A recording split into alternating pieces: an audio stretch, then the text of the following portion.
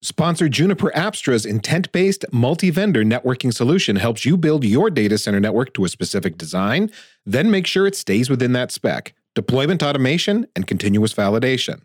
Find out more at juniper.net/packetpushers/Apstra. Today on Heavy Networking, we're talking about mindfulness in the workplace. And more specifically, we're going to look at how mindfulness practice could help your IT career, both for workers and leaders, or folks thinking about moving into a leadership role. And okay, you might be thinking, hold on, if we're talking IT career, shouldn't this be about Python or BGP or which cloud cert you get? And yes, the technical side of the job's important, but you're also a human being. You have feelings and behaviors and a personality, and your coworkers and bosses also have feelings and behaviors and personalities, and all those things can interact in ways that can be positive or negative or even toxic. And mindfulness, which is about being aware of your senses and feelings in the moment, that could be a useful tool to help you navigate the human side of what can be a high-stress, high-stakes profession. So we're not going to tell you to break out your healing crystals or balance your chakras, but we are going to do a little poking around into our interior lives. So let's see how this goes.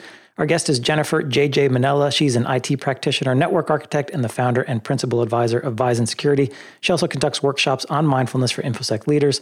This episode was inspired by an article JJ wrote for the Packet Pushers Human Infrastructure newsletter. Ethan, you and I read it, and we thought this would be interesting to talk more about. And JJ agreed to do the episode. So JJ, welcome to the podcast. And just to start off with context, what is mindfulness? Is it meditation? Is it a breathing technique? Is it a state of mind? What are we talking about when we talk about mindfulness? Mindfulness has a lot of different meanings. And I think this is where maybe things get off the rails early because there's not really consensus on what that means. There's different clinical definitions. There's one that I like and I use in my workshops with teams, which is that, mindfulness is paying attention to what's happening in the present moment in the mind, body, and external environment with an attitude of curiosity and kindness. And that's kind of long, but if you break it down, it's basically saying having that awareness and presence of mind to understand what's going on inside of you and outside of you, observing. And ultimately, our goal is to be not judgmental about that, just to sort of notice, which gives us that opportunity to maybe adjust our behavior if that's what we're looking to do. Are we talking about managing stress, JJ, or is it more comprehensive than that? I think it's way more comprehensive than that. Certainly, reduction of stress is a kind of a recurring theme in the different research, clinical researches that are done around mindfulness and meditation, which is one modality that's often attached to mindfulness. Certainly stress reduction is a big one, but it's one little tiny piece of the pie. And just sort of clarify then, for the context we're talking about this conversation, mindfulness in the workplace, it's not that you should be sitting in your cubicle in the lotus position, meditating. It's being aware of what's happening inside you and outside you and sort of observing it, keeping an eye on it without judgment. It's just that general, a higher level of awareness of what's going on within and without. Absolutely. It can be as basic as that. So why does that matter then for IT professionals? Why should I care about that as part of my workplace life? One of the sets of statistics that I had cited when we wrote that article on Packet Pushers was, if you look at some of the numbers, right? And in a second, like we'll start to connect the dots here, but if you look at the numbers, these are a little bit alarming. And I'm going to pull out just two or three. That 47% of the time in the workplace, professionals' attention is not where it should be. Their mind is wandering. They're thinking about something else besides what's in front of them right then. Let me give you the next number, which is even a little bit crazier. So we're talking about basically 50% of the time, people aren't fully engaged in what's happening. Right. 70% of leaders report regularly being unable to be attentive during meetings, meetings of all kinds. And only 2% from this survey regularly make time to enhance their own personal productivity. And so if you again, you kind of break that down to start connecting the dots. If half of the time people aren't paying attention to what's going on, 3/4 of leadership are not engaged during, meetings, which is whether it's a one-on-one meeting or a group or a team meeting. These are the opportunities where we're interacting with other people.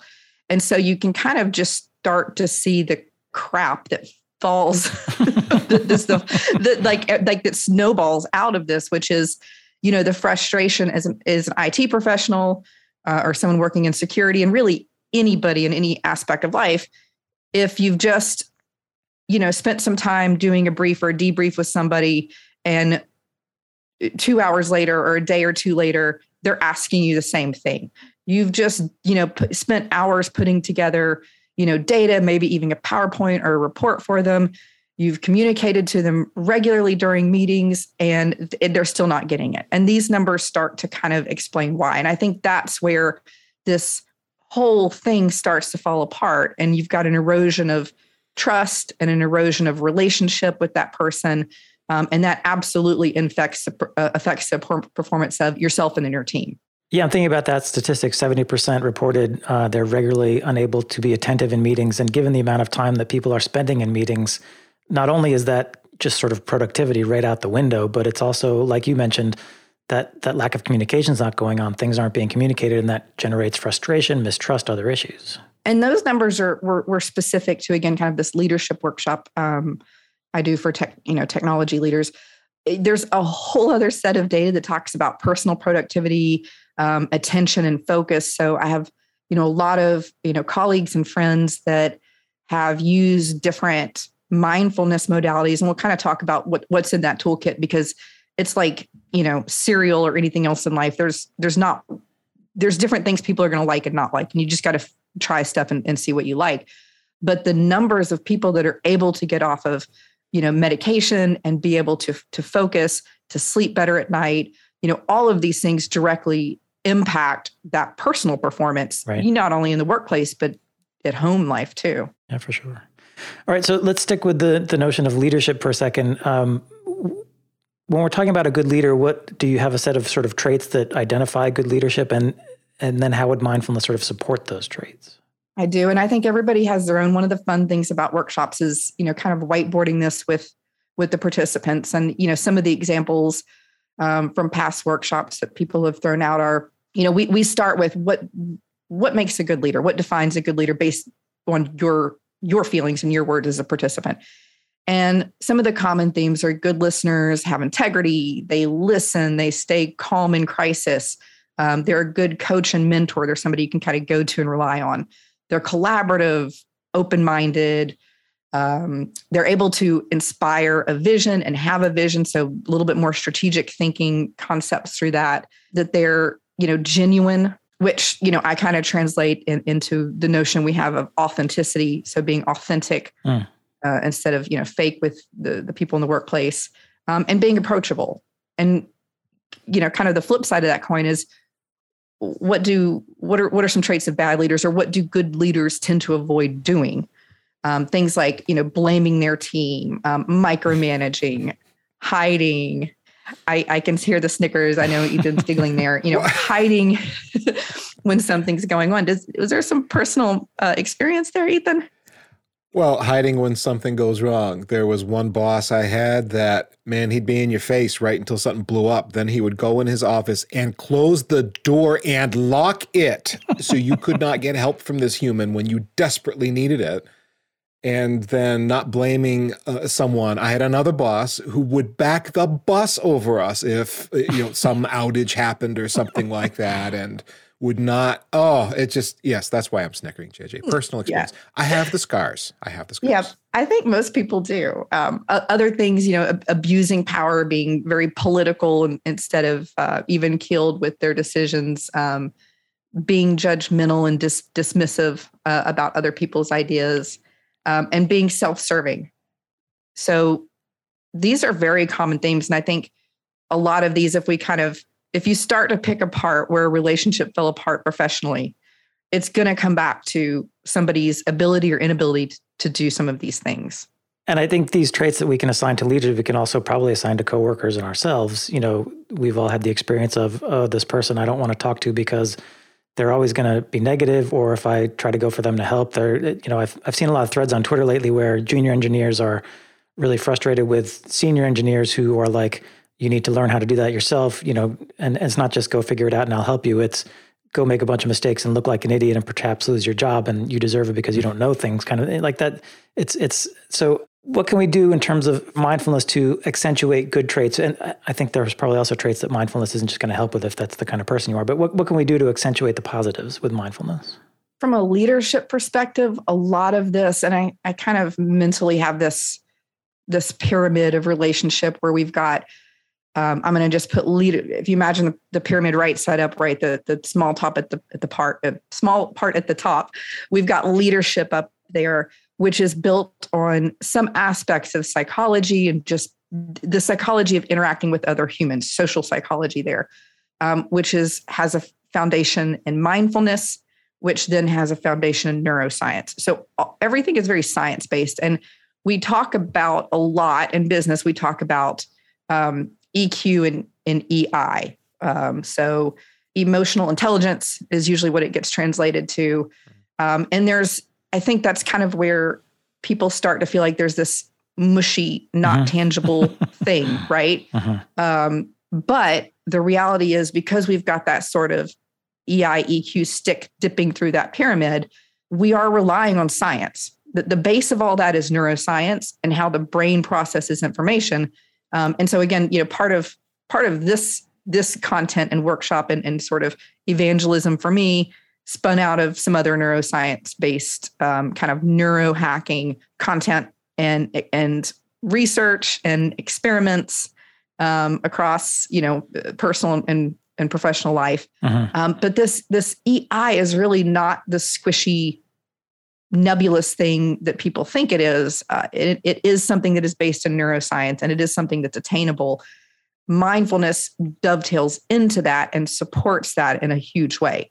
So I guess I'm thinking of an example where, if there's some outage or something we're working through, and my, initial emotional response is to get frustrated, get angry, and then to take that out on people around me, mindfulness would come in where I stop and say, okay, I understand. Why am I feeling these feelings? How am I expressing these feelings to other people?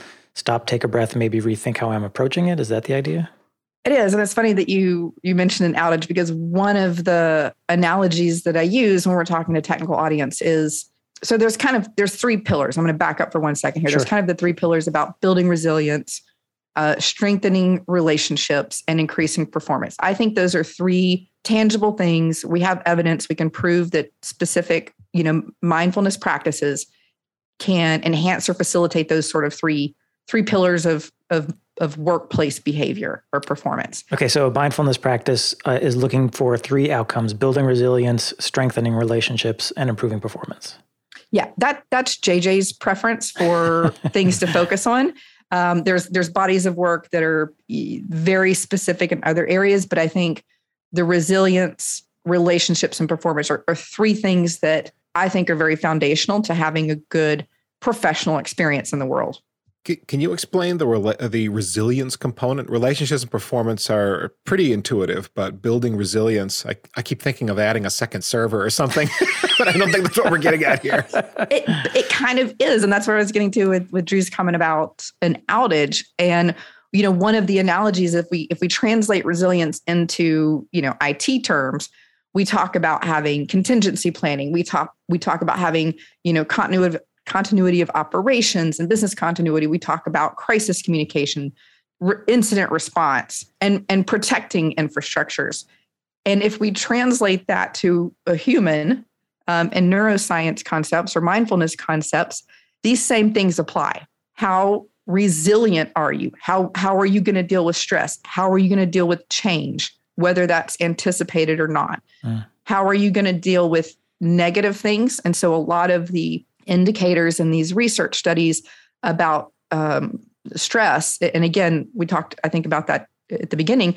A lot of this research is the perception of stress, and then by extension, burnout in a lot of IT is in a great part mitigated by different mindfulness practices. And so this, I really like Jason Momoa.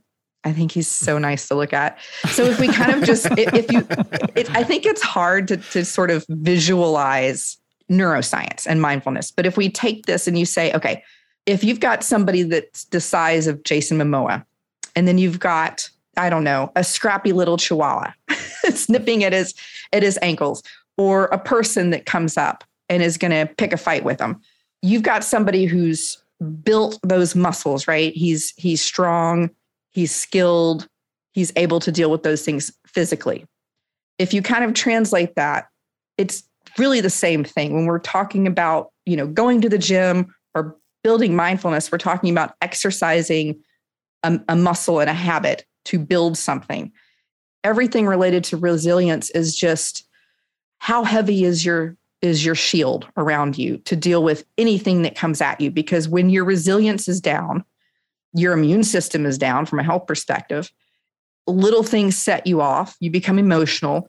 And then there's this other sort of downhill then snowball of crap that accumulates, because when we get emotional, we don't make good decisions. That's proven in a lot of different ways. We don't respond, we're reacting, and it's not thoughtful. So this resilience is how can we bolster ourselves and build ourselves? And I hate to say emotionally, so I'm just going to say from a neuroscience standpoint, mentally. Well, JJ, one of the ways I've dealt with resilience, and tell me if I'm on the right track here, is I've just taken on a mantra of doing less. That is, when things are going well and I don't have a lot of extra stresses, if I have an extra hour in my day that wasn't scheduled for something, I feel like I have to fill it in. And so I take on a new project, I get ambitious and do something. Then a week later, I no longer have that free hour in my schedule because I filled it in with the thing. Something else comes in and all of a sudden I don't have enough resources available to handle that extra thing that's come up that I have to deal with, and I lose it. And so one of the building resilience techniques I've taken on pretty recently is just do less and stop feeling guilty because there was a free hour in my schedule. Is that at all related to where we're going here? It absolutely is that. And that's a great example. I think we all probably suffer from that, overextending ourselves a little bit. So yeah, when you're talking about, and that's that protection, right? So we talked about kind of infrastructure protection, or these controls you put in place to block or to protect something from this negative thing. In your case, what you're saying is you're building this little bit of a wall for yourself to give yourself that kind of space to not necessarily feel like you need to fill it, and then deal with the stress that comes on with that. Well, leaving room for the unexpected thing, because there's one thing I've learned is that I can expect the unexpected things. There's always going to be things coming up. So leaving room, or it's like a buffer and a switch. You're going to get that burst every now and again, and you got to have a buffer to be able to handle it. It is. And that's why I think there's some great idea analogies here. And one of the things I talk a lot about, for myself personally, I talk a lot about not just time space, but also mental space. Right. It's proven, again, not necessarily just in mindfulness research, but in business research and creativity of, artists and musicians and people that are creating creative content, that having that sort of mental space to flex and to be creative is required. We've proven this in different business strategy research outside of mindfulness, that when we give people that space, some of the parts of that is greater than the whole, really. And they're able to think in a different way. So from a neuroscience perspective, your brain actually functions differently when you're task oriented to getting something done versus when you're, I'm going to go ahead and say this, a little bit bored and your mind's kind of reaching out to figure out new stuff. So the brain actually functions differently, and we solve problems differently when our brain is working those different ways. And so there's a lot of validity here based in neuroscience of problem solving, strategic thinking, stepping outside of the problem for a little bit, focusing on something else, and building that mental space. And we also, my last team, we talked a lot about, I think somebody called it spoons. I only have so many mental spoons today. Somebody else would call it buckets. And so if they were asked to do, and this particular person managed to juggle a lot of things very well all at once. But you get to a point where it's like, okay, I'm tasked with doing this thing, and I'm tasked with doing this thing. Right. And it's not just linear tasks that are related to the project. It might be completely different areas. So, in my prior roles, I've been responsible for sales and marketing and communication, as well as leading professional services and delivering. And so you start to get these little buckets of thought where you're focusing on dropping stuff into this bucket. You got to drop stuff into that bucket, and you get too many buckets. So that, again, that sort of one of those resilience aspects is understanding that you have that limit, and everybody's going to be different. And then figuring out how to work within those parameters and streamline that and put up some protections and some walls or processes for yourself to give you that space. So let's maybe try to make this a little bit more concrete. Let's say I've got my regular amount of work and I'm going along, and then some emergency crops up that has to be dealt with immediately. And there's a lot of pressure involved. There's a lot of stakeholders looking over my shoulder, and I can feel that pressure starting to build, and I can feel my own emotional response starting to spin up, the anger, frustration, despair, whatever it is. How do I use mindfulness to either sort of short circuit that or take me into a different headspace? Like how do I build that resilience? Yeah, the mindfulness practices, in my opinion, there are definitely things that can be implemented at that moment. The major benefit, though, is going to be if you've done the work ahead of time. Right. Again, it's kind of just like going to the gym. Yep. If you're suddenly going to go, deadlift 300 or 400 pounds, that's easier if you've been working up to that. And you may not be able to walk in the gym one day and just do that if you haven't tried to do it or worked up to that before.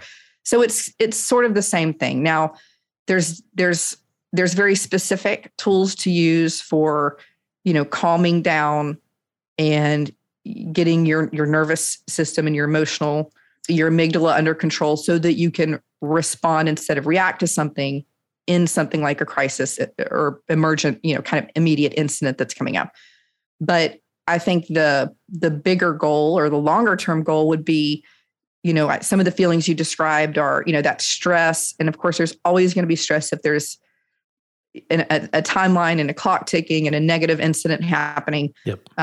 But you said anger and frustration. And so I would kind of roll back that a little bit and peel it and say, what, knowing that stuff happens in the world, what you chose anger and frustration, what part of this incident that's happening led you to anger and frustration? Probably working with me, but it could be a million things. It could be, this problem was kicked off by some technical debt that I wasn't responsible for when it was implemented, but now is in my lap, or I had suggested a particular choice be made, and for whatever reason it wasn't made, and now the consequences are coming back home on me, that kind of thing.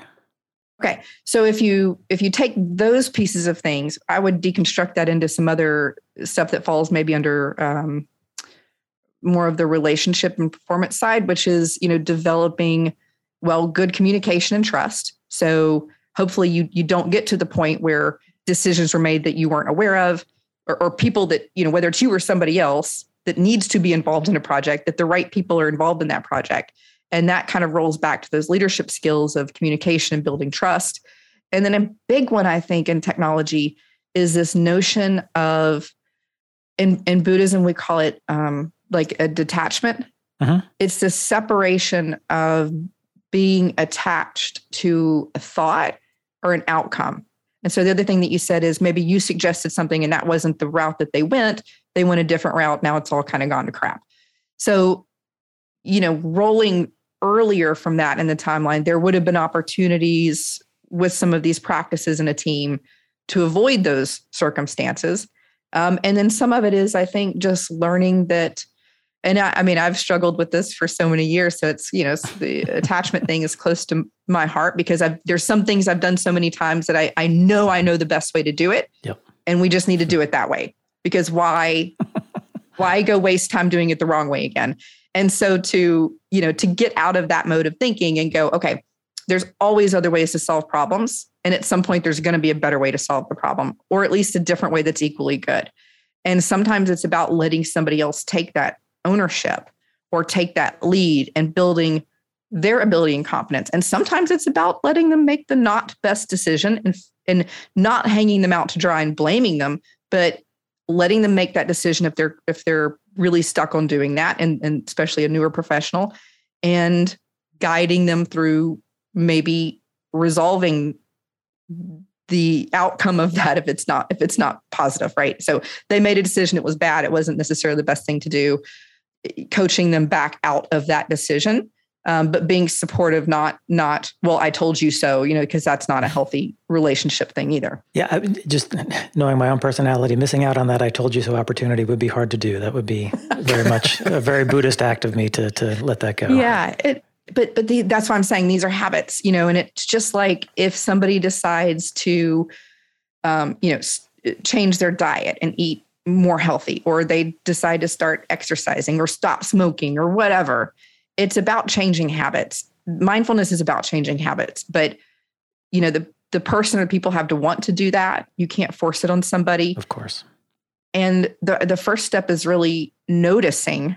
And that goes back to that definition of mindfulness about noticing, what's going on, because you're not going to change the behavior if you haven't already decided that it's not productive or positive behavior. So you have to first say, I'm doing this thing and it's not the best way to do it. It's a negative habit I want to break.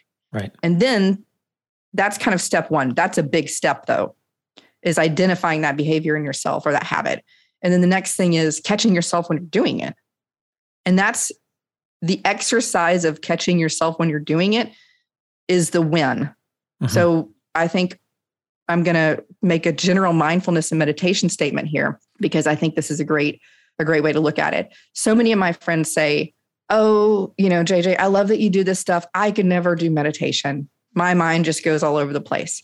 Well, the exercise of meditation is not about clearing your mind. It's not, the goal isn't sit there and have nothing going on in your head. The goal, like walking into the gym and picking up a weight, is the exercise of letting your mind go somewhere that you didn't want it to in that exercise and pulling it back. Mm-hmm. If you're not actually doing that, you're not working that muscle. You're not exercising that skill set.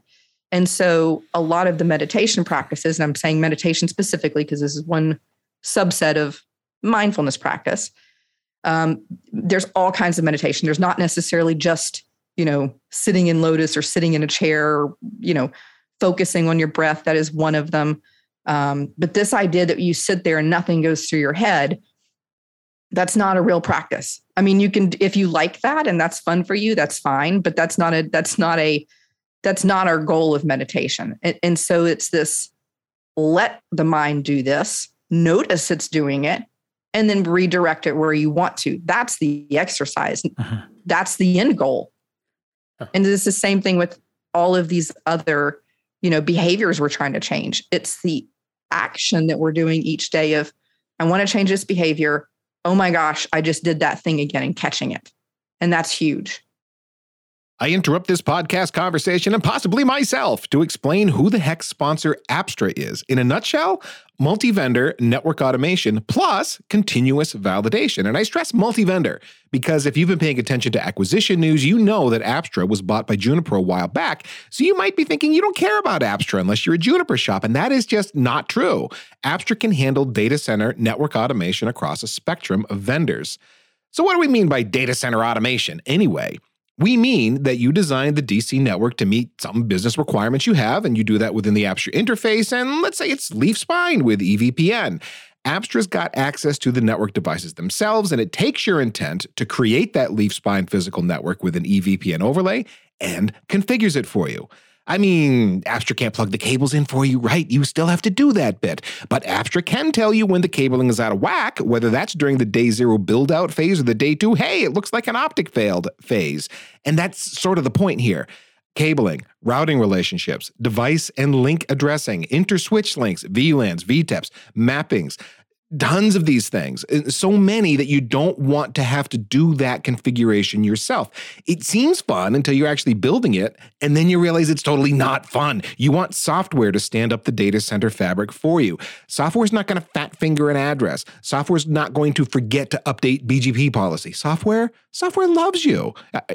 Right, okay, not all software loves you, but Apstra software does, so much so that it not only helps get that fabric built, but keeps it built the way you intended. Something goes out of spec, Apstra will enforce your intent, which should help you reduce security vulnerabilities, by the way, and alert you to the bits that need a human's attention. Apstra claims up to 80% improvements in operational efficiency, 70% improvements in mean time to resolution, and 90% improvements in time to deliver. And that is a lot of love.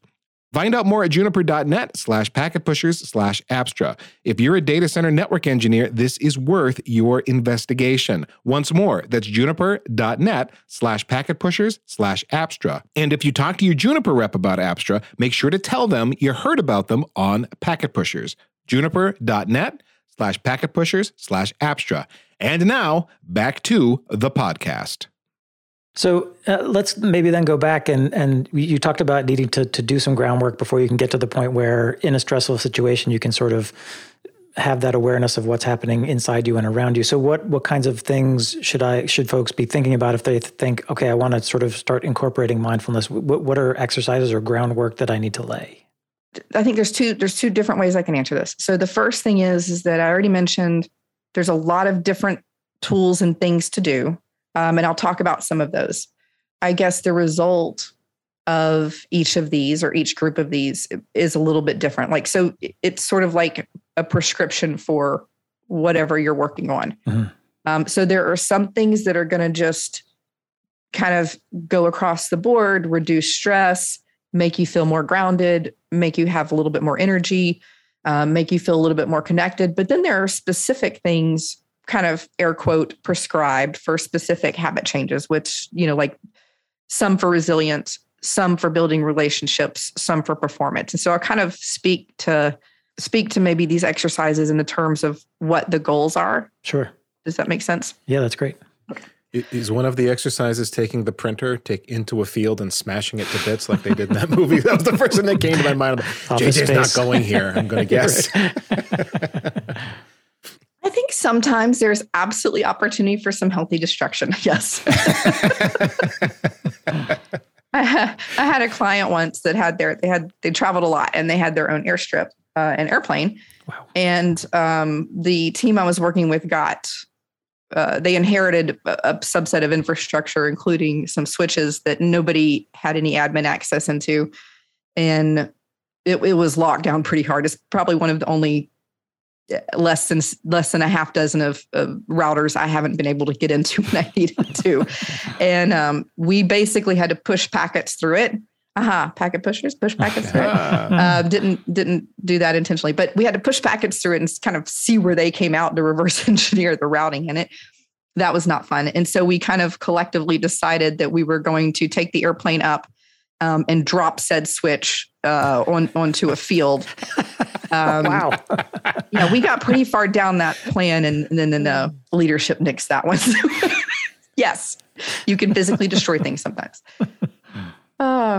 So I'll start with resilience. And so when I've asked workshop attendees, I've told you a few examples of resilience. And when I've asked them, what do you consider personal resilience or professional resilience? Things like being able to adapt to change. And again, that could be planned change or not planned change, unplanned change.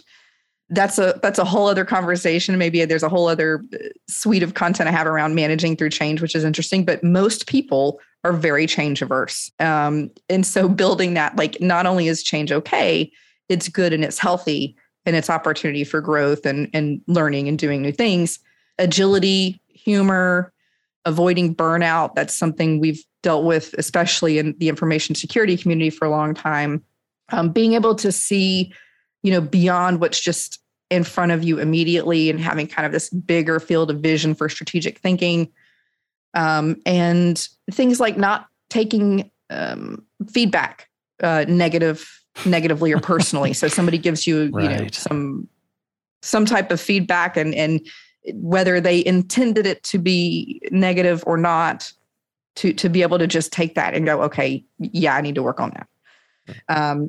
And things like delegation. So those are sort of the resilience, and to make that a little bit more concrete, that kind of ties back to that original statement of mindfulness and cultivating non-judgmental awareness. And again, I think this is much easier said than done, as many of these things are, but to see something and not have that knee-jerk reaction of good or bad. Right. And that ties also into attachment. So one of the very common themes in mindfulness, and I think this is rooted in Buddhism in many ways, is that nothing in the world is inherently good or bad. Nothing. the birth of something, the death of something, the change of something, the existence of something. Everything that happens is neutral. Its definition of good or bad is our personal experience or reaction or response to that. I would never eat Lucky Charms cereal because I hate sugar and I hate marshmallows. I bet it's somebody's favorite cereal. So this notion of nothing is inherently good or bad is a great place to start with resilience. And that kind of ties into that idea of non-attachment. Self-awareness, self-control or regulation of your behavior and emotions plays a big goal of resilience.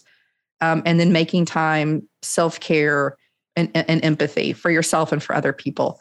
And so in that kind of resilience toolbox, and some of these stretch and are applicable across the board here, but there's one of the ones I like to do in the workshops is a body scan, which is so this ties into self-awareness. Again, rooted in science, it's pretty interesting that a lot of our emotions, we don't notice them until they manifest physically. And most people, if you ask them, they can tell you when you're stressed, where do you hold it? Like physically, where do you hold it? Yeah. And, for me, it used to be my jaw for a long time. I could just feel my jaw completely tighten and clamp up when I was kind of anxious about something or agitated. Upper back and shoulders for me. That's the part that I have to manually relax if I'm getting wound up. Yeah.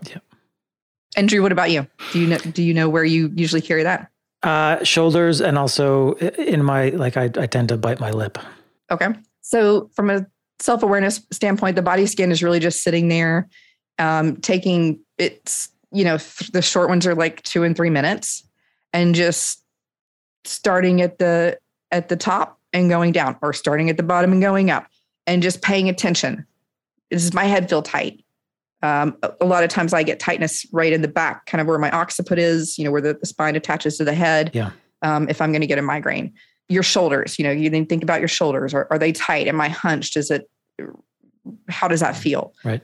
And then you just kind of move down, even into your hands and your arms, through your hips, your legs, and then your feet are hopefully grounded on the floor if you're sitting in a chair. That simple exercise can usually tell you a lot. And I know it probably sounds silly, but this is one of those exercises we do that it's, people immediately are like, oh, now because I stopped to think about it, now I realize my shoulders are tight. Now I realize my back is tight. Now I realize X, Y, or Z. And it's a good starting point for, okay, obviously there's opportunity for, if you've been cramped in a plane seat for 6 hours, some of that's physical, but a lot of times that's coming from something, mental or emotional that's down in there. For sure. Yeah, I can see that. Okay, so that's an individual sort of a standalone tool I can use when I feel like I'm in a situation where things might be, my mental state might be moving into a place I don't want it to go. The body scan, sort of head to toe. Where am I holding my stress and why? Yeah, I like that one because it's easy. Anybody can do it anytime. There are others that I think a lot of people need to kind of work their way into because they might be adverse to doing it at first.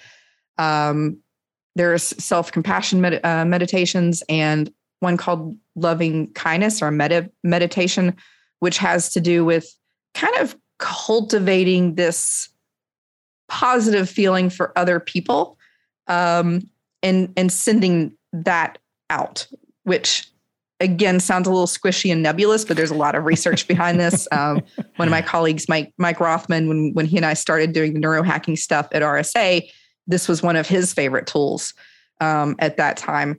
And it's pretty interesting because what you start getting to is, I think in one of the other Packet Pusher articles I wrote for you guys, I talked about, when people are driving and they're just annoying the ever-living crap out of me, I pretend like they have something going on, like they have a cake in the car and they can't move quickly because they'll mess up this giant birthday cake for their 6-year-old child that they just had made. And that's kind of like the way that this loving kindness for me manifests into giving other people the benefit of the doubt and not just staying angry at them the whole time. Got it. You're trying to ascribe more of a positive intention to why they're driving like a moron. Yeah. Yes. And, for me, that's just a little bit of a hack to not be judgmental about it and to not be angry about it.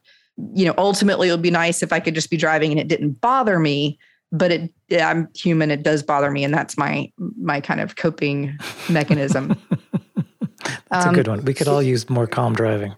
JJ, it occurs to me that a lot of this mindfulness is just coming from your own personal experience. Are you a stressed, wound up person, JJ, that gets agitated easily and needed to bring a lot of this into your own experience?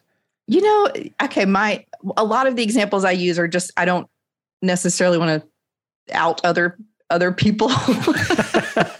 And so, it's fine. If I'm self-deprecating and sharing my stupid little quirks, I don't feel bad about that.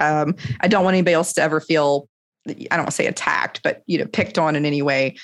So I like to pick on myself or other people anonymously, but I came into mindfulness, I guess, a long time ago in my 20s when I had some health issues. I was working 2 jobs and not sleeping and living on ephedra for a long time, which didn't do great things for my biological systems. And they tried to put me on a bunch of prescriptions. I'm all for prescription drugs when they're needed. I just think that 80% of the time they're not needed. And there's other ways we can kind of deal with things. And so ultimately, long story short, I found my way as a 3-year-old into a class of Tai Chi with, like community center with all the 60 and 70-year-olds. And I thought, I don't know what I'm doing, but this seems like the right thing to do. That's a movement exercise. It kind of ended up doing Qigong, which was a more of a mind meditation, mindfulness exercise. That had its own path, which then sort of intersected with, I went from being an individual contributor and a network architect to managing a team. And I sucked so horribly at it that I didn't want to go to work. And just sitting down and having an honest conversation, almost in tears one day with that team and saying, look, I hate being here. And if I'm technically your air quote boss, you must hate being here too. So we got to fix this. How do we fix this? And just, being very authentic with that and being ready to take that feedback and make some adjustments and do the hard work. And it took years and it took outside help to get to the point. So a lot of kind of organizational health, business leadership training, which to me, in my mind, just intersected with this beautifully. And then, of course, later, more research started coming out around this. Google had their Google's Search Inside Yourself Leadership, an entire institute around these types of trainings that are all meant for businesses and professionals and their workshops. And then there's been, just a slew of things after that. But for me, this just kind of naturally intersected personally and professionally. How along this journey did you deal with that, the self-affirmation component? Because you mentioned it, and then we started talking about the relationship with other people, but the self-affirmation part, I mean, I'm reminded of the old Saturday Night Live skit, I'm good enough, I'm smart enough, and gosh darn it, people like me, that whole thing, which was meant to be tongue-in-cheek and funny and all that. But then you look at the personality of people that are in our industry, especially if they want to be high achievers. We're driven by this feeling of, you call it imposter syndrome if you want, or I'm not good enough, actually, and I've got to keep pushing to become good enough. Self-affirmation seems to be certainly identified as a weak part in myself. How did you deal with that component? I avoided that by focusing my goals or my metrics for success on other people and outcomes. Now, I'm a firm believer in a lot of the self-affirmation. And like I mentioned a minute ago in that first toolkit out of the 3, there are specific meditation practices for that. Now, that outcome of that sort of self-confidence, and actually a lot of the research around specifically leadership and mindfulness, there's really interesting solid data around the confidence, the self-confidence built in a leader through these practices, which is not necessarily that self-affirmation or self kind of compassion practice, but all of these other things, because what you're doing is giving yourself that space and time. You're thinking more clearly about the decisions you're making. You're responding instead of reacting. You're practicing that non-attachment. It lets you really, I think that we most of us kind of walk through the world with a little bit of, especially in work, a little bit of blinders on. We're so focused on this little narrow thing. And a lot of these practices just really broaden that field of view. You see more, you think more, you're more creative, you feel more confident in you, yourself, your relationships, your team. And I think once you've done that, that helps kind of reaffirm that you are moving in the right direction, you are making the right decisions. Again, for me, I was so focused on, I need to get better business outcomes and I need to make this team happy and successful that I already knew I was doing a crappy job. I knew I was doing a bad job at that, and I didn't have the skill set. And so I felt like just by being okay and acknowledging that and being very open about it, and even still now being open about it, I sucked at it.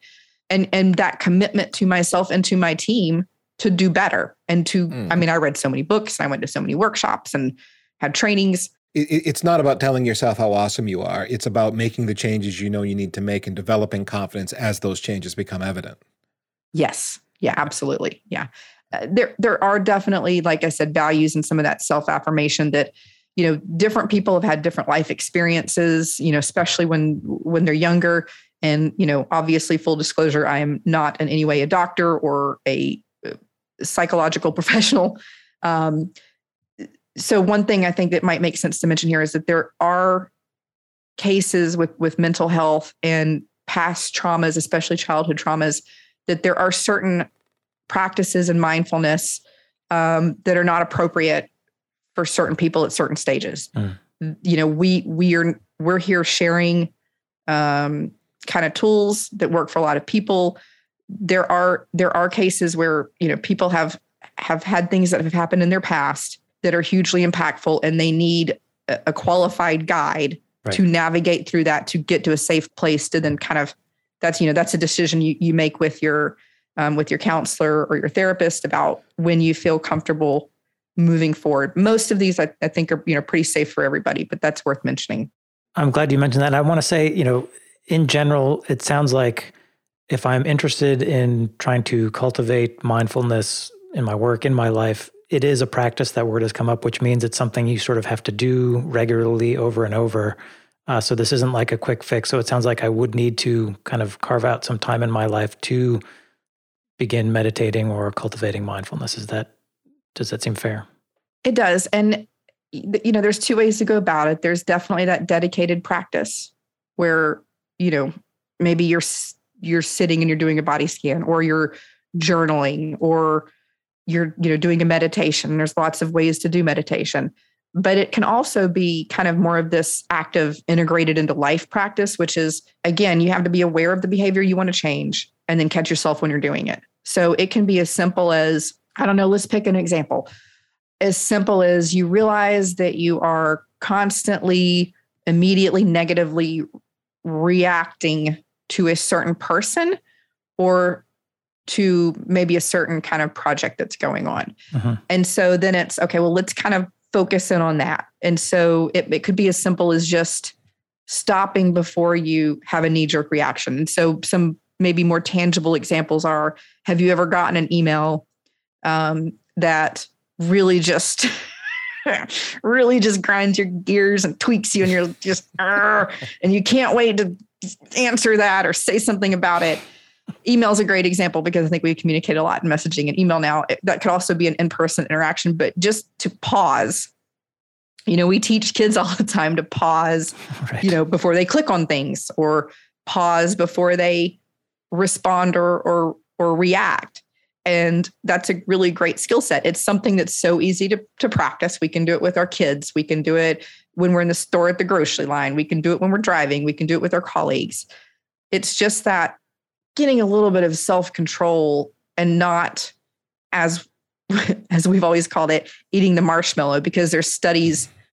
There's a study from a few decades ago at this point about, children's, the relationship of their self-control to their success later in life.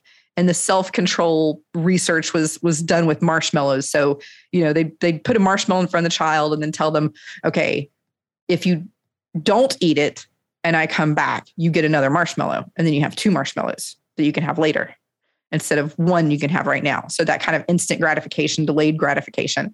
And so one of the big, I think, relationship things is that self-control and responding instead of reacting and pausing sometimes. And that's just one example of a way to incorporate a mindfulness practice into your daily activities without carving out separate time. And ultimately, that's going to strengthen your relationship with the people that are on the other end of the email you were going to send. Right. Or right in front of you or in that meeting, whatever. Yeah. Yes. So are there any resources, the books, videos, apps that you would recommend to someone who's curious about this and maybe just wanting to get some more information or wanting to start somewhere? Yeah, there's a ton. There's so many. And again, I would just encourage anybody, I'll list off a few things. So Google's Search Inside Yourself book is awesome. I loved that.